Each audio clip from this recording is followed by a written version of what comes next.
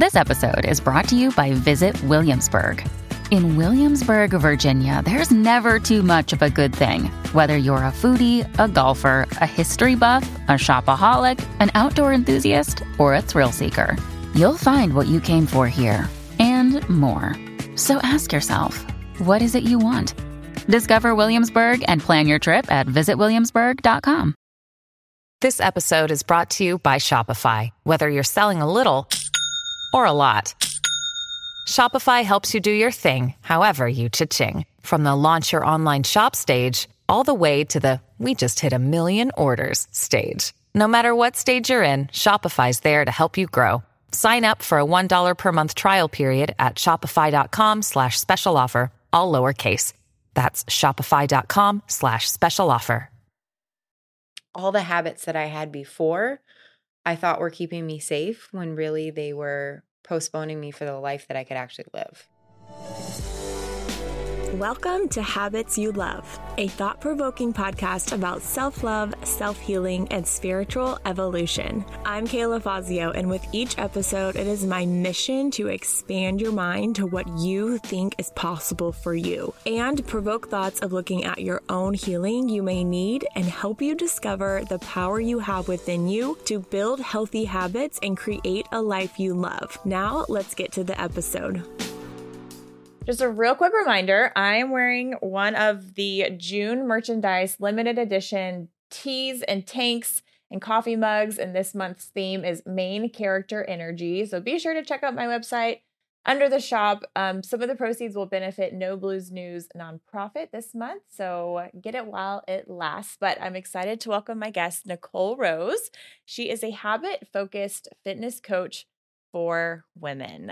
I'm excited to dive a little bit more into your story. We met 15 minutes ago in person for the first time, but we have a lot of mutual connections and friends. And I know what 2 people had said, like we needed to connect. Yeah. And so there's definitely no accidents here, which is why you were on the podcast and you're a habit coach. So fits right in. So welcome and thank you for joining us. Thank you. Yeah. I'm so happy to be here. Yes, I'm excited to dive deeper into your story. So maybe just share a little bit about you, where you're from, what you currently do, where you live, all the things. So my name's Nicole. I was born in Vermont, but I was raised here. I've been here for 35 years. So I'm a Floridian.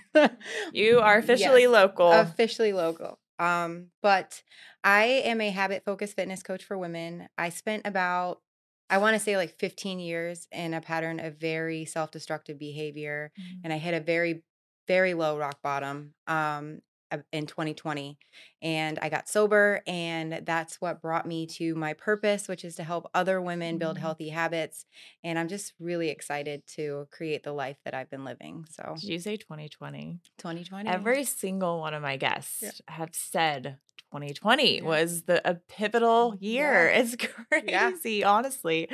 Oh my gosh. I mean, for me, every single person has brought up 2020. How it was like rock bottom or rediscovered something about themselves, and it went a whole other direction since. Yeah. So, and you are a coach for women now. Mm-hmm.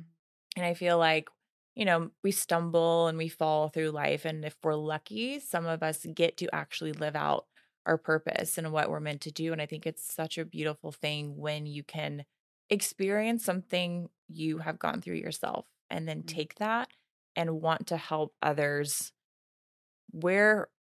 take them from where you might have been, where they are now, and then try to help and inspire them to take not the exact same journey you took, obviously, but the things you learned, the lessons you took, the mistakes you made, and how you pulled yourself out of it. So, I mean, it's a testament in and of itself that you're here, and you said 15 years of destructive behavior, right? Off and on, yeah. That's such a long time. So I guess walk us through that journey of, well, first of all, I mean, what were these destructive behaviors that you were participating in for such a long time? Yeah. So, I mean, honestly, alcoholism is the top one. I mean, I started drinking when I was 19. I never really got the full clear picture of how much of a drinker I was or why I drank that much, or, I always thought it was a phase. I thought I was going to grow out of it. But, I look at it now after being sober for a few years, or almost 2.5 years. I look at it now and it's like, I can see that like I always drank to blackout. And so that was the main self-destructive behavior I had, but I had a lot of other things too. Drugs got involved, toxic relationships, childhood trauma that I didn't really realize was a thing. There's all these things that come up once you get to a place where you're sober, you're thriving, you're living, you're clear-minded. So you can kind of see all of the behaviors you actually did have and the responsibility that you had to take for yourself. Because I remember, blaming other people, other things, but I'm the common denominator in all of that. Yeah. So taking that responsibility is what really helped me see where I needed to make changes and how much actual self-destructive behavior I had. Yeah. I mean, I call that extreme ownership. That's Yep. the first thing that I say is in your self-healing journey, or acceptance, like accepting you need help and then acknowledging that you played a role in your own suffering. It sounds like that's exactly what you did. So when you said you drank to black out, it's like you were drinking to escape something, right? And maybe it wasn't conscious at the time, but looking back, you can now maybe connect the dots and see why maybe you were trying to black out.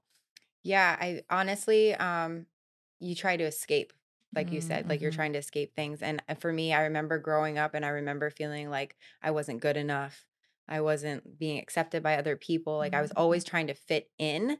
And I think that played a huge role in me wanting to escape my life. So, I can look at situations now where I used to think that my mom was always choosing my brother, for instance. That's not the case. Like Interesting. it was just she was doing what she knew best. You know what I mean? Like she was not technically my birth mom, and she was like a tomboy when she grew up. So she identified more with my brother, but I didn't really put those pieces together until I was sober. And then I was able to accept the situation for what it was and move forward. But, looking back at escaping, like I was escaping all of those things. Like my self-worth was so low.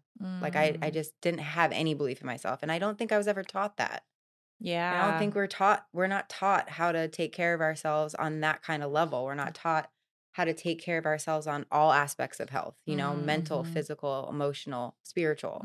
We're not taught all of those things. Yeah, definitely not in school whatsoever. And then when you have parents who don't have those tools as well, they're not going to know how to pass those down to you. And I think that's a very common theme throughout a lot of my guests, especially in myself. It's like, I always say my parents took amazing care of us. Like I know they loved us so much and they did the best they could with what they knew how to do, with what they had, the emotional tools.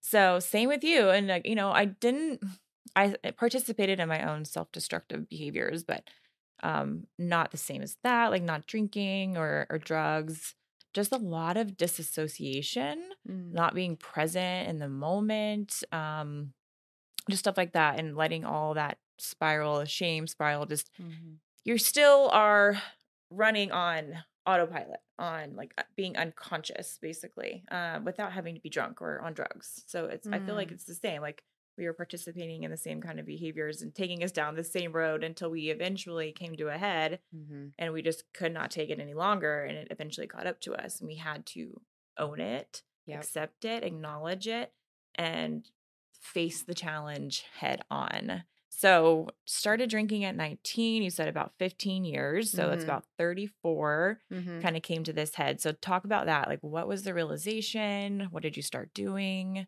So my moment, my like light bulb moment was I actually woke up one morning at my best friend's house, and my husband at the time was staying there because we were separated and working on things. And I was so full of guilt, I was just an emotional wreck. Like I felt like I was going to explode. And at that point I just said, you know what? I don't care anymore what the consequences are going to be. Like I have to get this out. Like I have to speak the truth. I have to figure out what's going on. If I don't want to live like this anymore. So I opened my mouth and I told the truth, and I got help. So I literally went from hiding and pushing everything down for years, from going from not drinking for 30 days. Like, okay, I'm not alcoholic. I can go 30 days without drinking. And I would do that, but then I'd go right back. Every Because you time. were like doing like a fitness challenge or something like that. Anything like that. Yeah. And I would go right back. It was like, if I didn't have some kind of goal in front of me that took precedent at that time, like I'm going to go back to those behaviors, to those ways. Right back into those ways. So I had realized that obviously this time that's not the case. Like I can't just stop for 30 days. Like this has to come to an end. Like I don't care what happens. I'm going to speak my truth, and whatever happens, happens. And it was the best thing I ever did. So what were you open and honest about? What came out of your mouth? I had an affair. Okay. I deep into my drinking, I had an affair, and I was just like, I got to get this out. That part opened the floodgates to everything else that I needed to get out. It was because of that I did that, and I don't regret it because of where I'm at now. But it's because I did that I was able to open up and be honest about everything else in my life. Shame is the biggest negative emotion. On a scale of like the energy and consciousness, shame is at a 20 on the scale, and like joy and enlightenment is like 1600. Wow. So and that's just if you believe in like energy and frequency and stuff like that. But if you're living at a 20, like shame is running your life. Yeah. It digs its claws into everything you do. And when you run on shame, I know all about that. So yeah, same. It's like you have to come to this breaking point. And like that was the gateway into, okay, I did this, but this is all underneath the surface, and I really need to get all of this out. So like you said, it was what, I don't want to say had to happen, but in a way it had to happen for you. So how did your husband take that at the time? Because I know you said you guys were already kind of on the rocks, you were separated. And he was actually kind of participating in the same stuff as you were, right? Yeah, he definitely, he was drinking as well. I don't want to speak his truth for him, but we were both engaged in the same kind of behavior. He did not take it well. We tried to make it work, and then when I got sober, I tried for a whole entire year to make it work. We were on different paths at that point. Like what I was choosing to do was completely different than what we were used to living. So we ended up getting divorced, unfortunately, but it's what had to happen. Yeah. And he's on his own path now, and I'm here, and I'm so grateful for where I'm at. So was that when you're around 34? 35, yep. Oh, 35. Okay. How long has that been? How many years? So we got divorced last May. Okay. But we separated and like broke up and stopped working on things about Thanksgiving of 2021. If you can right now, explain the difference of how you felt during that time of engaging in all those behaviors, and then how you feel today. So it's going to be hard to put this in words, I think, for how low I felt. Maybe not. So how I felt when I was engaging in those behaviors was almost nothing. It was the difference between feeling like you're not excited about anything in life. Like it's dull. It's gray. Like everything it's black and white. Okay? It's black and white. Yes. And then today, where I wake up in the morning after my 8 hours of sleep every night, I wake up in the morning and I'm excited. Like I'm excited. I have no idea what the day is going to throw at me, but I don't care because I have the tools to handle whatever comes at me. I don't have to drink over it. I don't have to do drugs over it. I don't have to fight anybody over it because it's about me and it's about how I walk through it. So it's full color now. Full color. I was going to say that. Just full color. Bright and beautiful, I'm sure. Yeah. Oh my gosh. Yeah. And I just want to take everybody with me. Yes. And that's what you're doing. Yeah. So I think let's address the childhood trauma because that's a big issue, I think, with a lot of people. And it's becoming more mainstream therapy, all these modalities and stuff of different things. But that's such a common thing that people aren't, I don't know, they're just like not aware that the way they grew up, what they witnessed, the programming that they had during that time, it starts very, very early. In the last episode, we talked about how by the age of 3, like children have developed like their sense of how like what love is, and like what they witness is like their beliefs, and like any like what they see that their caretakers or parents are doing, that's what they believe, and they take it in, they're a sponge, and it's like locked in around the age of 3. So take us through like finding out more about your childhood. I know you said something about your mom, like your mom, your real mom had left when you were really young, and then you enter a stepmom. So take us through like that relationship. And I think like the mother wound is also a huge, I don't know if you've dealt with any of that with mother wound and stuff. No, I haven't. But so my dad is my real dad, and it was me and my brother who's my real brother. And from the youngest age, I don't remember my birth mother. Like I don't remember having a relationship with her whatsoever. I think I was 4 when she left us with my father. And my stepmom had always been in the picture because she was our babysitter. And then they got together and they got married. So I've always known my stepmother. I never called her stepmom, but it feels kind of weird to say that. But mom, whatever. So my you birth always mom, called her mom. I always called her mom. Okay. Yeah. I never even when so we didn't find out. This is the hard story. We didn't find out that we were adopted and she wasn't our real mother until I was in about 6th grade. And that's because my real grandmother had reached out to the school I was in, and I got on the phone and I was like, "You're not my grandmother."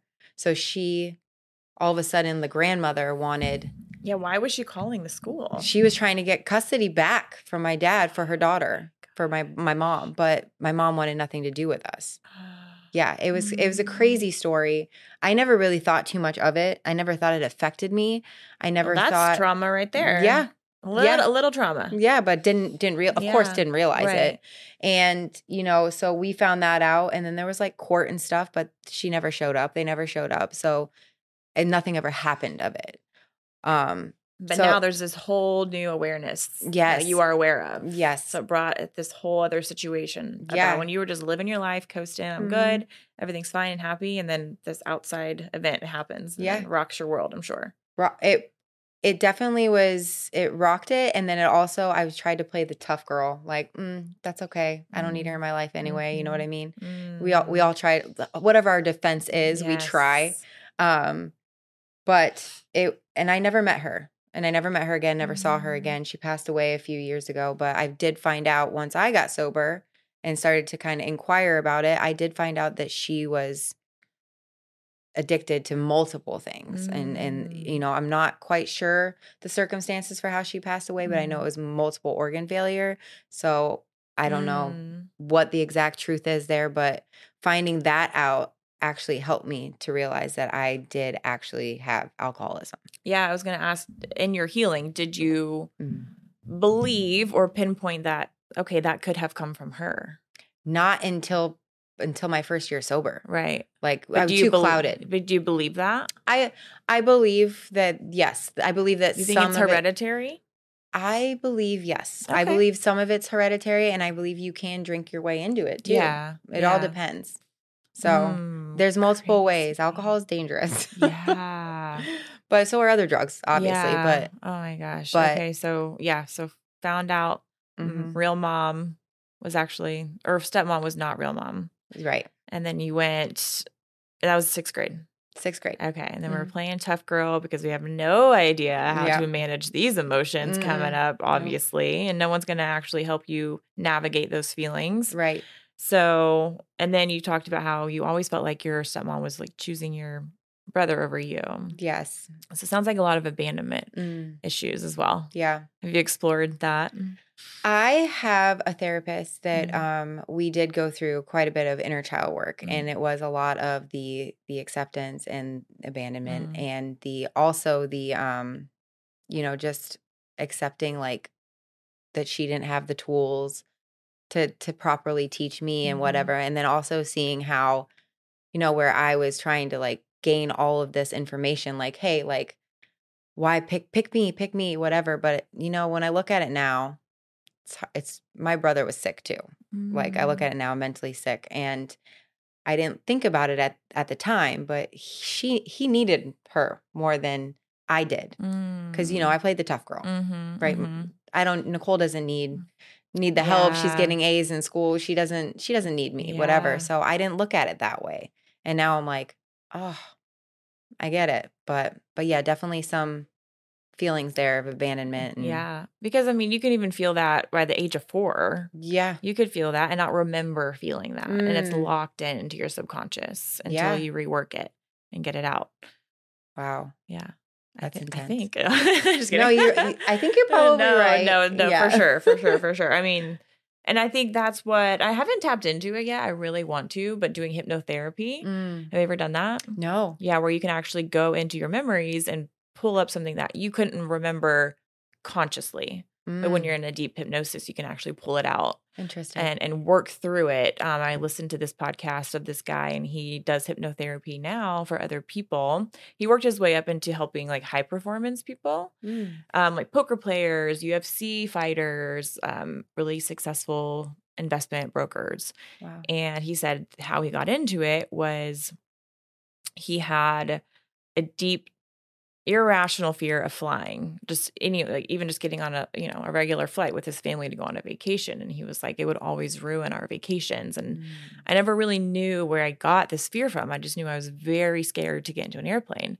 So we did a 1 hypnosis therapy session, and the person was able to like find the memory when he was 3 years old of his I think it was either his dad or his grandpa had told him a story of how his friend, the grandpa or the dad, had died in a plane crash. And he was like, that's where I got my irrational fear. Was 3 years old, hearing a story, and then that continued to run my entire life. Wow. And he was able to like fix it in that moment. And then he was like, from that session, I was never scared to fly again. That's crazy. Yeah. So crazy cool though. I want to do a hypnotherapy. Sign me up. Because when you don't know how to manage your feelings or emotions and you're not present in the current moment, especially most of your childhood, you don't know how to be present. But I just feel like I have a very bad memory and I can't remember a lot of things. And it's like, where did I pick up these thoughts or beliefs, So that would be interesting to find out, maybe from the age of 1 to first year to 4, if somewhere in there in that time frame that you felt like abandoned or you felt rejected or I think I honestly probably do. Probably. If my mom left, as as the story's been told, if my mom left me at 4, like maybe I just have the vision of her just driving away and leaving me. I don't know. Yeah. And you're right. Like memories, like I don't have memories that young. Like I don't remember anything from, I don't even think I remember anything like younger than 10. Yeah. I'm very select. And really my memories come from like seeing a picture. Okay. Like I'll see a picture of myself. And really, like I remember like wearing that, and I don't know, I get it from pictures almost. Yeah, I can see that. Yeah. Like school pictures. Yeah. You're like, oh wait, I remember that day. God. I think I had like one good school picture. I hated school pictures. It was like the one chance you get. They don't be like, you can't like look at it and like, oh wait, can I take that? Can I take that again? Wait, am I wearing New Kids on the Block t-shirt? Exactly. Why did my mom or dad let me leave the house like that? Oh my gosh. The polo's button all the way up to the top. Little short haircut. Oh my. Mom, you cut my hair, I can tell. Yeah. Oh man, we'll do it so much better for our kids one day. Yeah. Anyway, but yeah, back to childhood and where I was going with that. But yeah, I just had such a bad memory, and I think it'd be so interesting to do a session. Actually, I have a consultation for someone I know does hypnotherapy. Oh. So I reached out to him after hearing that podcast, and I was like, that is so interesting. And so anyway, this guy that does it now, he was like, it was such a powerful thing that happened. So he got certified to do it. He was like, I'll like help my friends and family if they want it. And then it turned into this whole like, he only helps like these massive successful people and he said, my specialty is taking someone that's like top, they're top 5, top 10 poker player, but they want to be number 1. So he doesn't work with people that are like so far off. He kind of like works with people that just turn up the notch a little bit because they're stuck. Okay. Like, I can't break top 5. I can't break top 10. So it's like the self-sabotage and the, beliefs about themselves that he works with. So I thought that was super interesting. So I'm going to do one and see what comes up. Yeah. Yeah. Oh my gosh. And I'm going to bring like all my issues to him. Like, which one should I work on? Yeah. I'm just wondering, like, if they do those kind of sessions, like, how do you pick what comes up? Like, is it something that comes up, or do you just bring it and stuff? What was so interesting is he said that the people with irrational fears actually are the easiest to work with, because if you have an irrational fear, you can find the issue in memory much quicker. Okay. Because it's so irrational. He's like, obviously a fear of flying, like, is a pretty irrational. So he was like, it didn't take a long time to be like, oh, maybe it's this, maybe it's that. It was like, nope, straight to the memory. They found exactly where it came from, and they were able to work on it right in that moment. Oh. But he said someone with like not a big issue, where it's just like, oh, like, I want to be a little bit better here, or I think I might have this. It's like that actually takes a lot longer to find. Is it because it's indecisive? Yeah, because it's like, I think. Yeah. So I think mine's gonna be harder to find because I don't really have like one issue. Got all these little tiny things. Yeah, like, can you make me 5% better in like 10 different categories? How do we get 100% everywhere? Yes, exactly. Take me there. So I'm gonna do it. I think I'm a little nervous. Like, don't judge me, because I kind of know this guy. I'm like, don't judge me, please. Of my childhood. I'm sure he won't. Yeah. Okay. So now we're at the point where you tell your husband everything. Mm-hmm. How did you feel in that moment? Relief, but also scared as hell. Like, literally, like, this could go two ways. One, like, it could be calm, it could be collected, it could just be like leaves, doesn't talk, takes a minute, whatever. Or it could explode, right? Because you always got that fear, like something like you're going to tell somebody and they're going to become like this monster, or you don't know. You just don't know. And that's, I think a lot of the times, that's why people hold stuff in. They're so scared of what the reaction is going to be, or the response, that they're willing to sit with that. And I think I did that for years. I just sat with my pain because I was more worried about how other people were going to respond or treat me if I told the truth. So good. So true. And, it's kind of, it's sad. First of all, it's sad that we can't just be ourselves and can't just, say like, hey, like, and be honest, open and honest. But I didn't have an honest bone in my body leading up to that. I don't believe I did. Now I can't. now I'm like, you are full out there. I am going to tell you straight up. And that is shame. That is you releasing shame and working through it. That's the only thing I see. That's exactly how I was. I was like, I felt like I had all these little secrets, and I was hiding, and that's it. Like, kind of comes from a sense of control, that you're trying to control other people's feelings. So you're actually hindering yourself by wanting to stay in control and not wanting to actually share open and honest things. And shame run my life until my rock bottom, January 2020. And then that's when I was like, I have to come clean about everything. And it just really opened up my life. And it was a downhill until it was an uphill. It was like the valley before the peak, and maybe not everyone's story is like that. Maybe you can share something and it actually just goes, okay, I felt so much better, and we're on the up and up. But I would say usually it's like you have to uproot and dig up a lot of stuff before you can actually replant and some better soil and start to work and grow. For sure. And also, like, how long have you been holding secrets? Like, that's years. That's years of habits that you have been holding secrets and trying to control the pieces, and things are not working out the way you want them to. Your expectations aren't being met.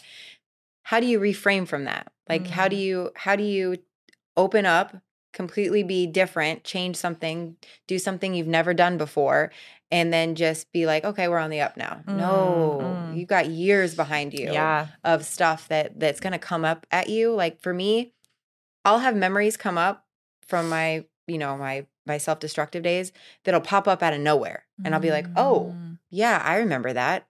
Oh, that's not so good. And then I breathe my way through it and let it go. It goes out the window. But if you don't have tools to handle stuff like that, you could easily go right back to the way you used to behave. So is it more thoughts? What are the things that come up? A trigger where you actually physically see something or feel something, or is it a thought?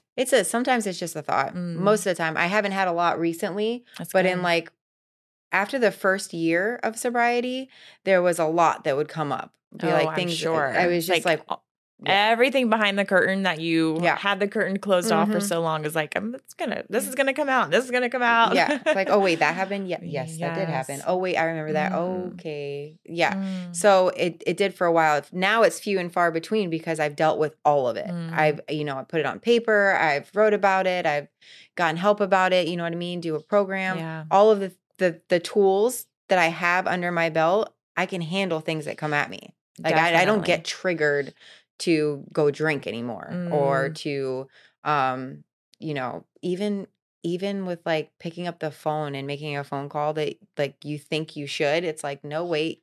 Like I even stop myself from doing stuff like that. Like there's pieces that have come together for me that I never would have had before. No self-restraint, the boundaries, all of that stuff has come with the tools. Why is it that with sparkling water, I'm always playing guessing games with what flavor I'm drinking? Is it citrus? Is it aluminum can flavored? Not sure. Sparkling ice, though, they really mean flavor. Like in-your-face flavor. Orange mango, black raspberry. Don't even get me started on the strawberry lemonade. Kiwi Strawberry slid right into my taste buds DMs last night and let them know who's boss. No subtleties there, and no sugar either. But it does have vitamins and antioxidants. Find sparkling ice at a major grocery store or club retailer near you. Sparkling ice. Anything but subtle. Families have a lot going on. Let Ollie help manage the mental load with new cognitive help supplements for everyone 4 and up, like delicious Lolly Focus Pops or Lolly Mellow Pops for kids. And for parents, try 3 new Brainy Chews to help you focus, chill out, or get energized. Find these cognitive health buddies for the whole fam at ollie.com. That's OLLY.com. These statements have not been evaluated by the Food and Drug Administration. This product is not intended to diagnose, treat, cure, or prevent any disease. The longest field goal ever attempted is 76 yards. The longest field goal ever missed?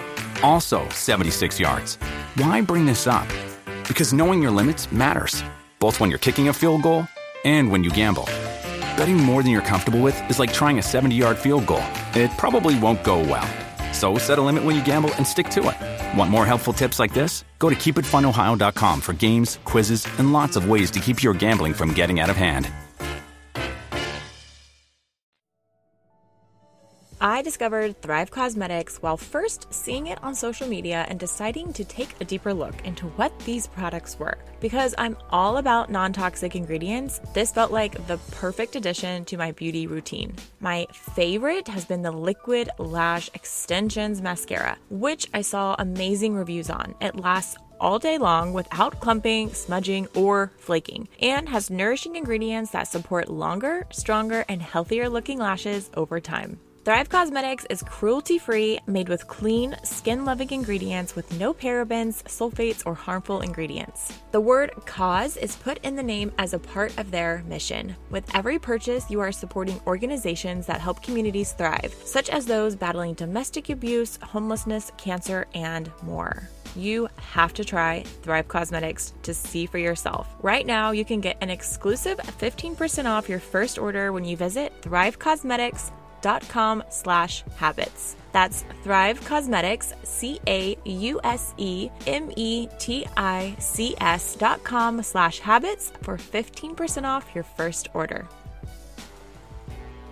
When I say that Cozy Earth sheets are the best sheets I've ever owned, it's not an exaggeration, which is why I've been using them for over 4 years and I won't go back to anything else. What I love about them is how comfortable they are without being a thick material. They are soft and breathable. Plus, they are temperature regulating, so you're never too cold and never too hot, which is probably why they were featured on Oprah's Favorite Things. Their premium products include sheets in bamboo and in linen, bath products, and loungewear, all of which come with a 10-year warranty. The best part is Cozy Earth has provided an exclusive offer for my listeners today. Get 35% off site-wide when you use the code HABITS at checkout. That is a huge discount, you guys. Go to CozyEarth.com today and use code HABITS to start sleeping in comfort.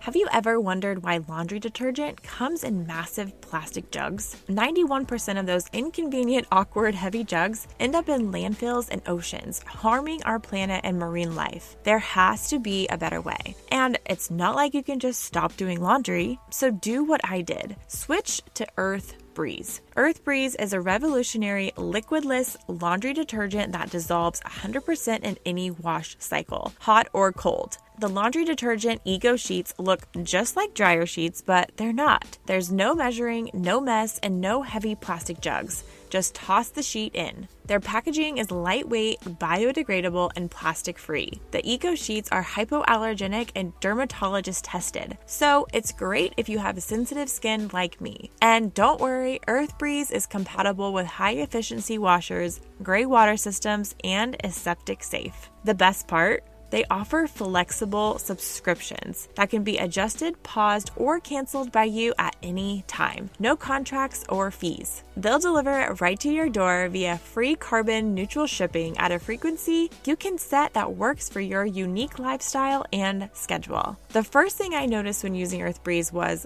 the smell. I could smell it right when I picked it up off my porch. But to know it's toxic free and not endangering the planet makes it perfect for me to feel good about using. And they offer 100% satisfaction guaranteed. Right now, my listeners can subscribe to Earth Breeze and save 40%. Go to earthbreeze.com/habits to get started. That's earthbreeze.com/habits for 40% off. earthbreeze.com/habits. When you first started that journey, did you have, for me, it was like, okay, when I was first working on it, say a trigger popped up, it might affect me for like a day. And then it got down to like a couple hours, and then it was a couple of minutes, and then I was able to work through it really fast. Would you say that was how it was for you? Or it was like you had to work on the timing of everything? You know what I mean? Or was it like instantly right when you started your healing journey, you could work through things really fast? Or was it like, oh my gosh, this came up and it's like really affecting me and I can't get out of it, and we kept me stuck, but now it's a quicker movement through the triggers? Yeah, so now it's definitely quicker. Yeah. But when I first started dealing with things when they would come up and not numbing, obviously, it would take me a couple of days. Okay. Because I would feel aggravated, agitated, irritable, and I would be like, why is this bothering me so much? Like what? And then I had to put it on paper to figure it out. And that's the quickest way to see it. And then also to look at what about me is disturbed in this scenario. Like what's wrong with me in this picture? Because that person's not doing anything to me. Why am I so upset? Exactly. And then looking at it differently. Yep. That's the second. That's like the actual first literal thing I say people should do in a healing journey is recognizing and being aware of your triggers. Yeah. When you feel any sort of emotion, anger, anxiety, sadness, whatever, annoyed, it's taking 5 minutes and just sitting there and being like, okay, this is how I feel. First, acknowledge that. This is how I feel. Why do I feel like this? What just happened? And then, if, like you said, write it down, because then you can start to notice a pattern. But then you can also work backwards and find the root cause of that. And sometimes you might not have that memory, and you might need hypnotherapy to figure out the root cause. Driving us home. Yes. But yeah, and that's how you work through the triggers. And then that's when, if you can sit there and look at your trigger and like kind of start to laugh at it and be like, like, why is this even bothering me? Yeah. That's when I think it becomes like a quicker, okay, it takes me 10 seconds, and I think they say emotions only last 90 seconds. Did you know that? Yeah. An emotion can only last about 90 seconds. Wow. So that's why if you react so quick, it could really do damage, because if you just waited about 2 minutes, it would actually start to dissipate and you wouldn't feel like that anymore. Stop and pause. Yes. So stopping and pausing, recognizing your triggers. I love that you wrote them down, because then you can actually look at them and face them. But going back, I kind of want to go back a couple of steps, and I want to ask you this, and I want to kind of share my opinion about kind of being like open and honest, and just I really can only call it like shameless in a way, where you're like completely shameless. And I think maybe we know a couple of those people where like, how can they act like that and be so open and be themselves and not seem to have any skeletons in the closet? And I think that is really for parents out there today. My previous guest before you, Josh, he's such like the most open person that I know, like totally himself, has nothing to hide. And he just said from an early age, my parents were just open and honest with me about everything. And maybe with some discernment and some boundaries. But I think that is like the biggest thing for parents to be aware of, is don't let your kids think that they have to hide anything from you, their feelings, maybe something they did, their emotions. I know that was a tool that I was not given. Right. I was not given, hey, how do you feel about that? Why do you feel like this? Why are you acting like this? Like, talk to me about it, So just from an early age, I think for parents to allow their kids to do that, like Josh said, I was encouraged to do that. And I think that's so powerful.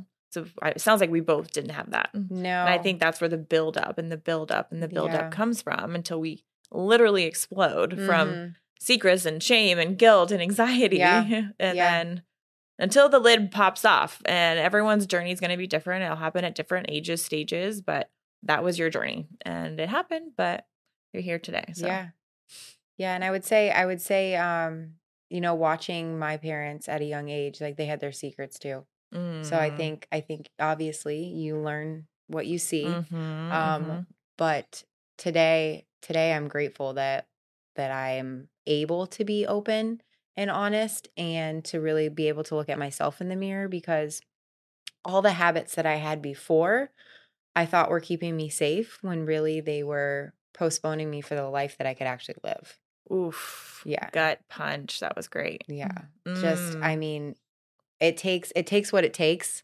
Everybody's journey is different. Like you said, it takes what it takes for somebody to realize, like, I really got to get my shit together. I got to change my life. If I want this, I have to do these things, but it's all in the habits.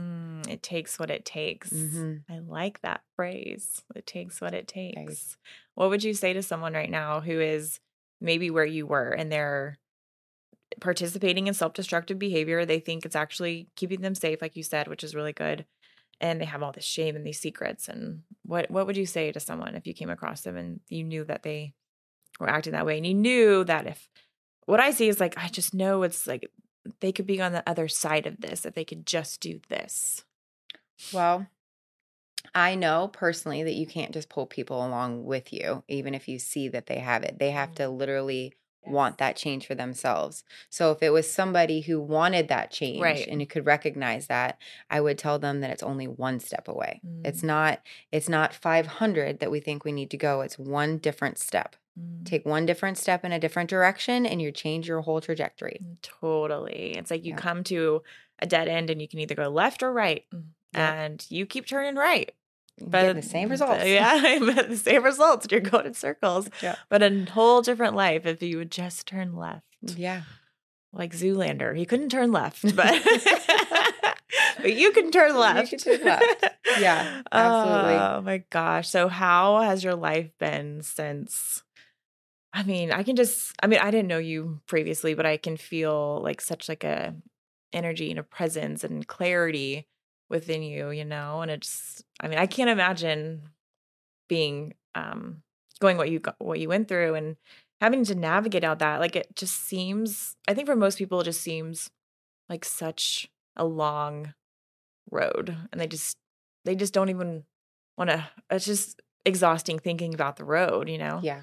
But it's not really a road. It's like you have to, it's two things. You're either going to participate in bad behaviors or good. You have to do something. You have to do one. You're either going to drink or not drink. You either smoke or not smoke, or eat bad food or not eat bad food, work out or not work out. It's one or the other. It's two decisions for everything you do. Right. So it's just about choosing that better decision over and over and over again. Yeah. And I think that's where most people get caught up. And I know particularly for me, when I set out on my journey, I was terrified. I was terrified of losing everything I had, right?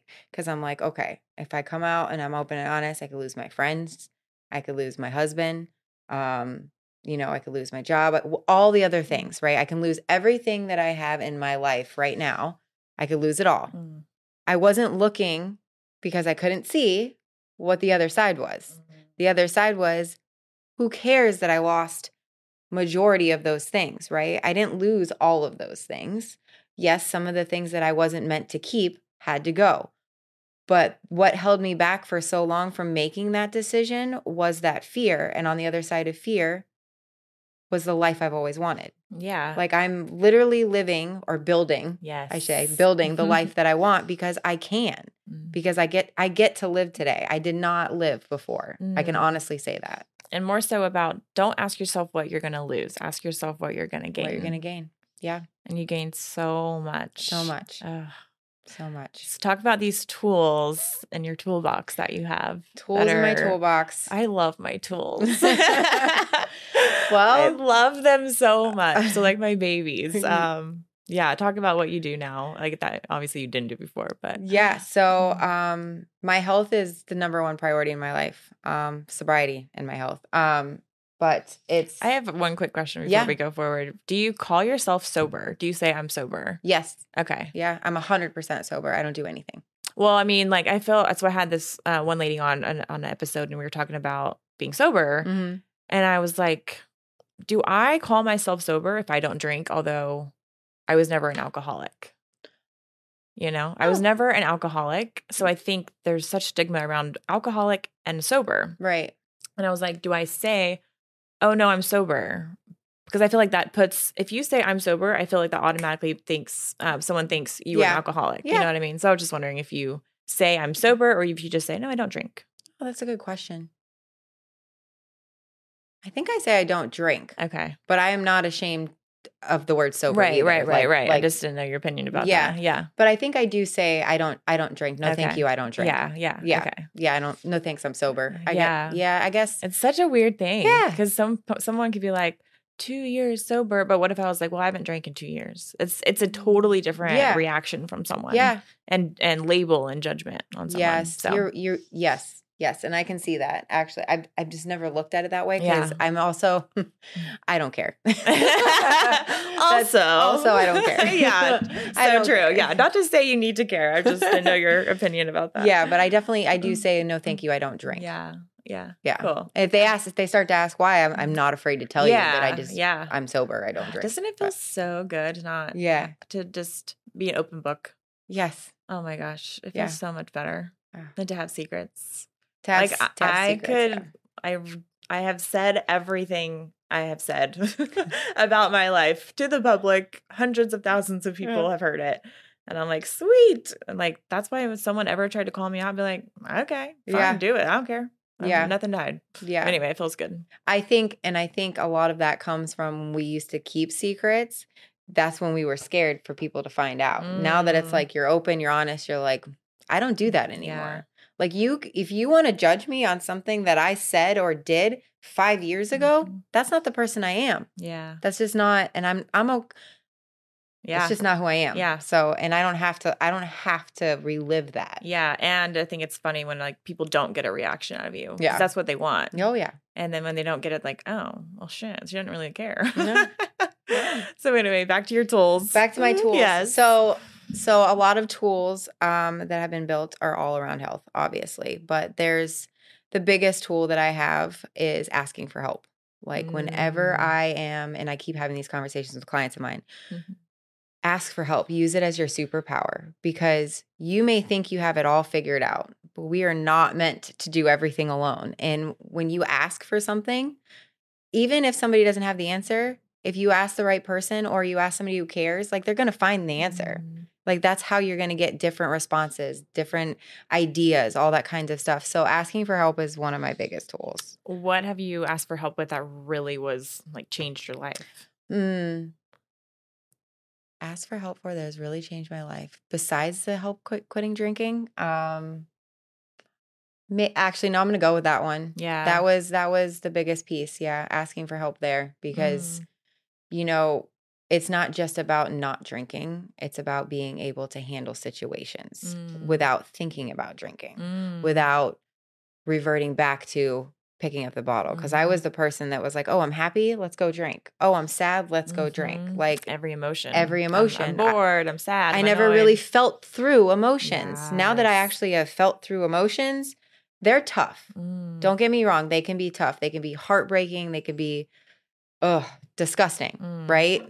But you don't have to pick up a drink about it. So that is the best asking for help that I did. That's actually a sign of strength when you work through it sober and clear-minded, as opposed like that's the weakness. It's grabbing the bottle. Yes. And being like, this is how I cope. Yep. Yeah. Yep. Cool. I like that. And it keeps you there longer.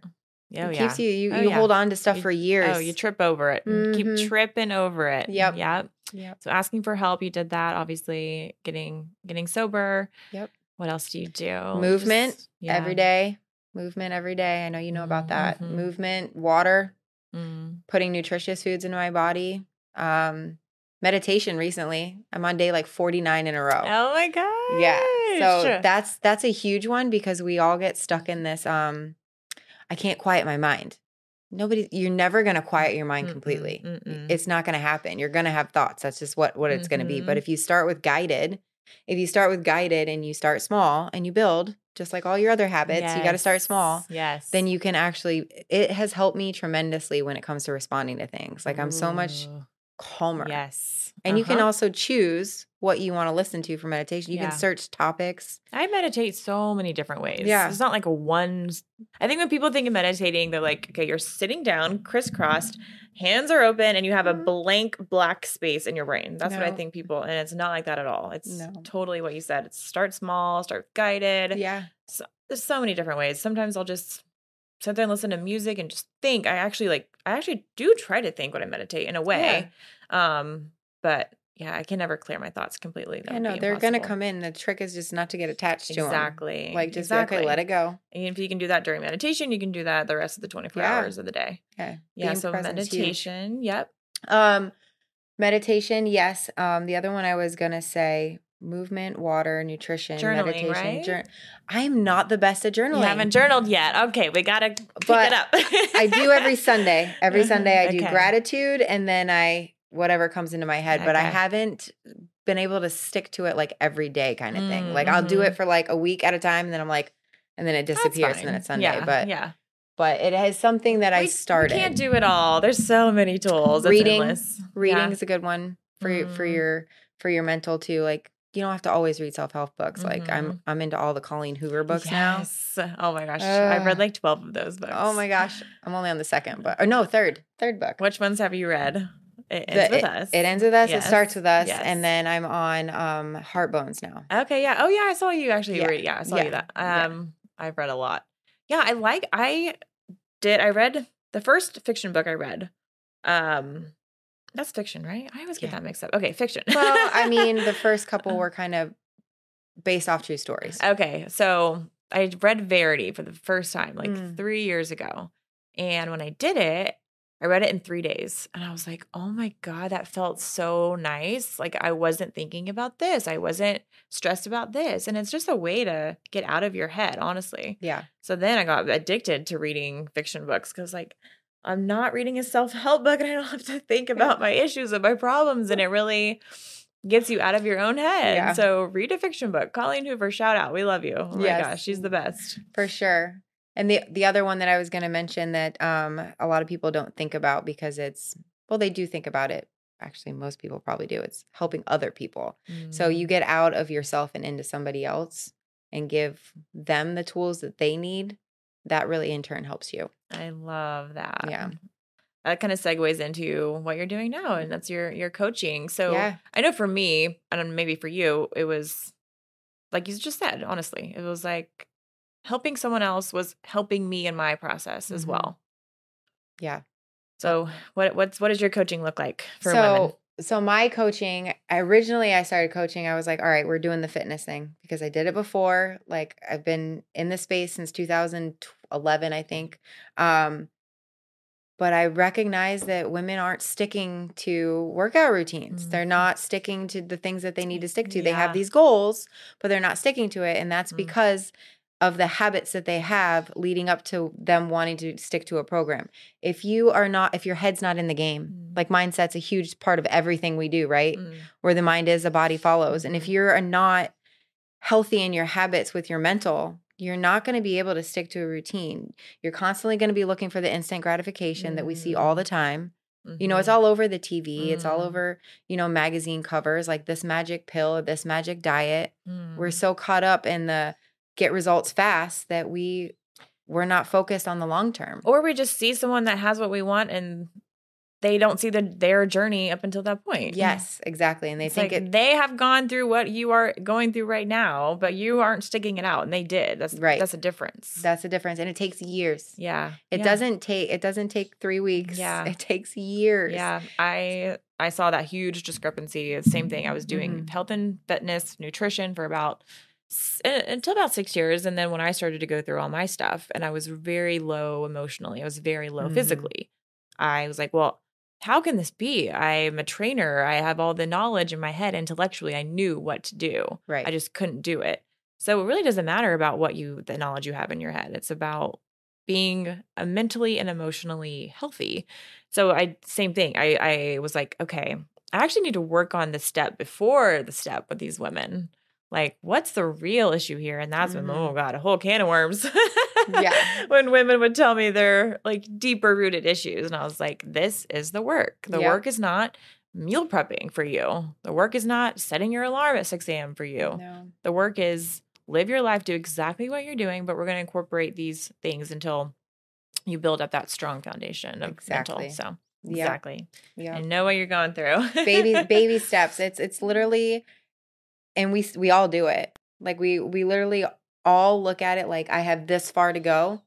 And then we start self-sabotaging because we see how far it is we have to go. We're not focused on just the 24 hours that are ahead of us, just the 4 steps we have to do today. See, I have my clients, they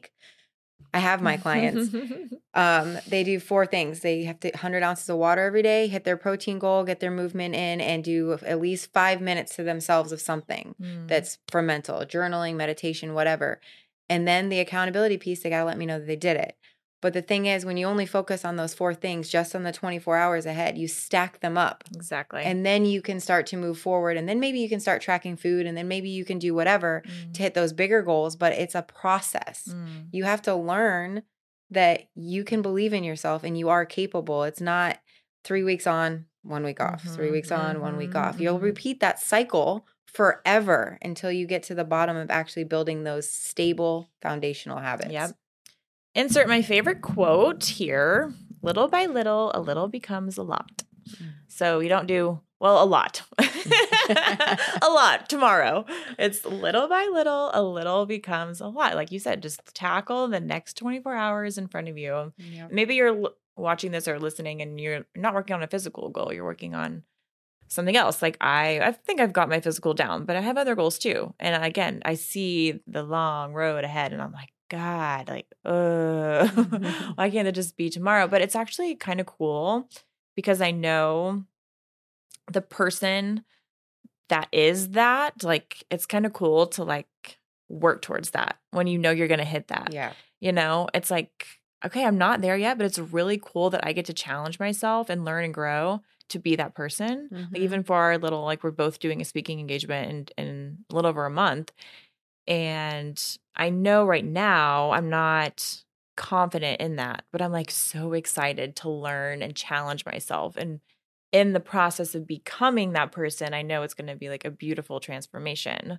So maybe think of it that way too with your physical. Like think about the person that you're going to be when you have, you know, when you lose that 30 pounds, like you won't have the same mindset. You won't have the same thoughts. You won't have the same beliefs. They're all going to be different, positive. So I think that's like the really cool part is like the person that you will become and how everyone else will get to experience you from that moment on. Yeah. And it changes. You think about the woman that you think you want to be like, as you start working towards her, it changes because you're changing. You're changing. So maybe you thought that when you lose 30 pounds, you'll be this type of person. But because you're taking your mental health so serious and the other aspects of your health on this journey, you may become her at 15 pounds. You may become her when you lose 5 pounds. Yes. You don't know when you're actually going to become her because it's not about the number.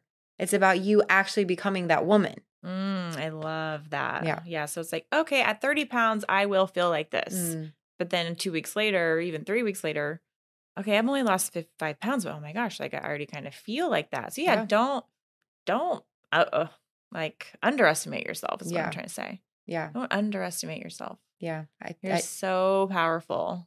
So powerful. And I tell the women all the time, I'm like, do not put your worth on a number.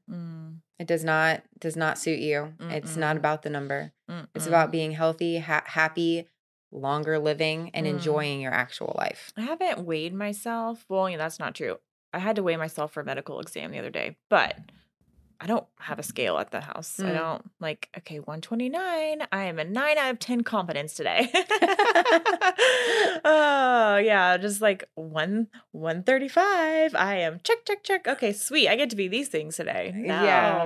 Oh No, my gosh. I literally I've told this story before, but I used to think that 125 was a magic number, right? And then I started to get healthy, and like you, I don't weigh myself a lot. I think I weigh myself like once a month. And I got on the scale probably, I want to say it was like 3 months ago, and it was like 140. I was like, okay, all right. And I looked in the mirror. I was like, all right, I like 140. you. I like you. And then I had my coach, Kelsey. She was my powerlifting coach back in the day. So I had a picture that I sent to her at 140 when I got back into lifting after a bout of drinking, and I can put the two pictures together. I put the 140 where I was drinking heavily and not taking care of my body next to the 140 that I look like now. And there's a complete difference. It is Wow. not about a number. It's about how No. you feel about yourself. And that 100% solidified to me that number doesn't mean shit. That's amazing. I Mhm. love that story. Yeah. Oh my gosh, that's like my favorite story you told in this I very could be end of the 150, episode. 160, whatever. If I'm going to Exactly. pack on more muscle, it's fine. Yeah, exactly. And that's another good tip to tell women is it's body composition. You could be Yes. 125 all muscle, you could be 125 all fat, and you're Yep. going to look completely different. Yep. So stop worrying about the number, worry about your clothes, your energy, how you feel, how you sleep, Yeah. how you go to the bathroom. Yeah. And ask for help. Yes, Show up ask for for help. yourself. Okay, well, that's a good little pivot into our final question that I have on Habits You Love. We do a megaphone moment. So this is if you had a megaphone to the world and everyone was like, everyone stop, look at Nicole, what she's going to say. And they actually took that one piece of advice and actually applied it. What would it be? But first we gotta get the megaphone out. So we have it. We have like an actual megaphone, and you don't have to actually talk in it. There's no batteries. You just hold it. I do like the color. Yes, Green's my favorite. Yeah. I would say. What is one thing you know for sure? That the person you want to be is on the other side of your fear. I love that. Yeah. I love it. Boom, megaphone drop. Or we're going to drop these mics. I love that. Well, you've clearly embodied that for yourself. You've clearly taken your own journty and faced those things head on. And your life is, I'm sure, a lot more beautiful and colorful these days. You have a bright green Jeep out there. Yes, so you're Yes, living I in do. color, colorful tattoos. Awesome. Well, I'm so excited to get to know you better along this journey of our little event we're doing. And thank you so much again for coming and sharing your story. Lots of little good nuggets. And thank you so much. Thank you. I'm so happy to be here. Yeah. We'll put all of Nicole's information in the show notes, how you can get in touch with her if you want to do some habit coaching and all the things. So thank you so much. Bye.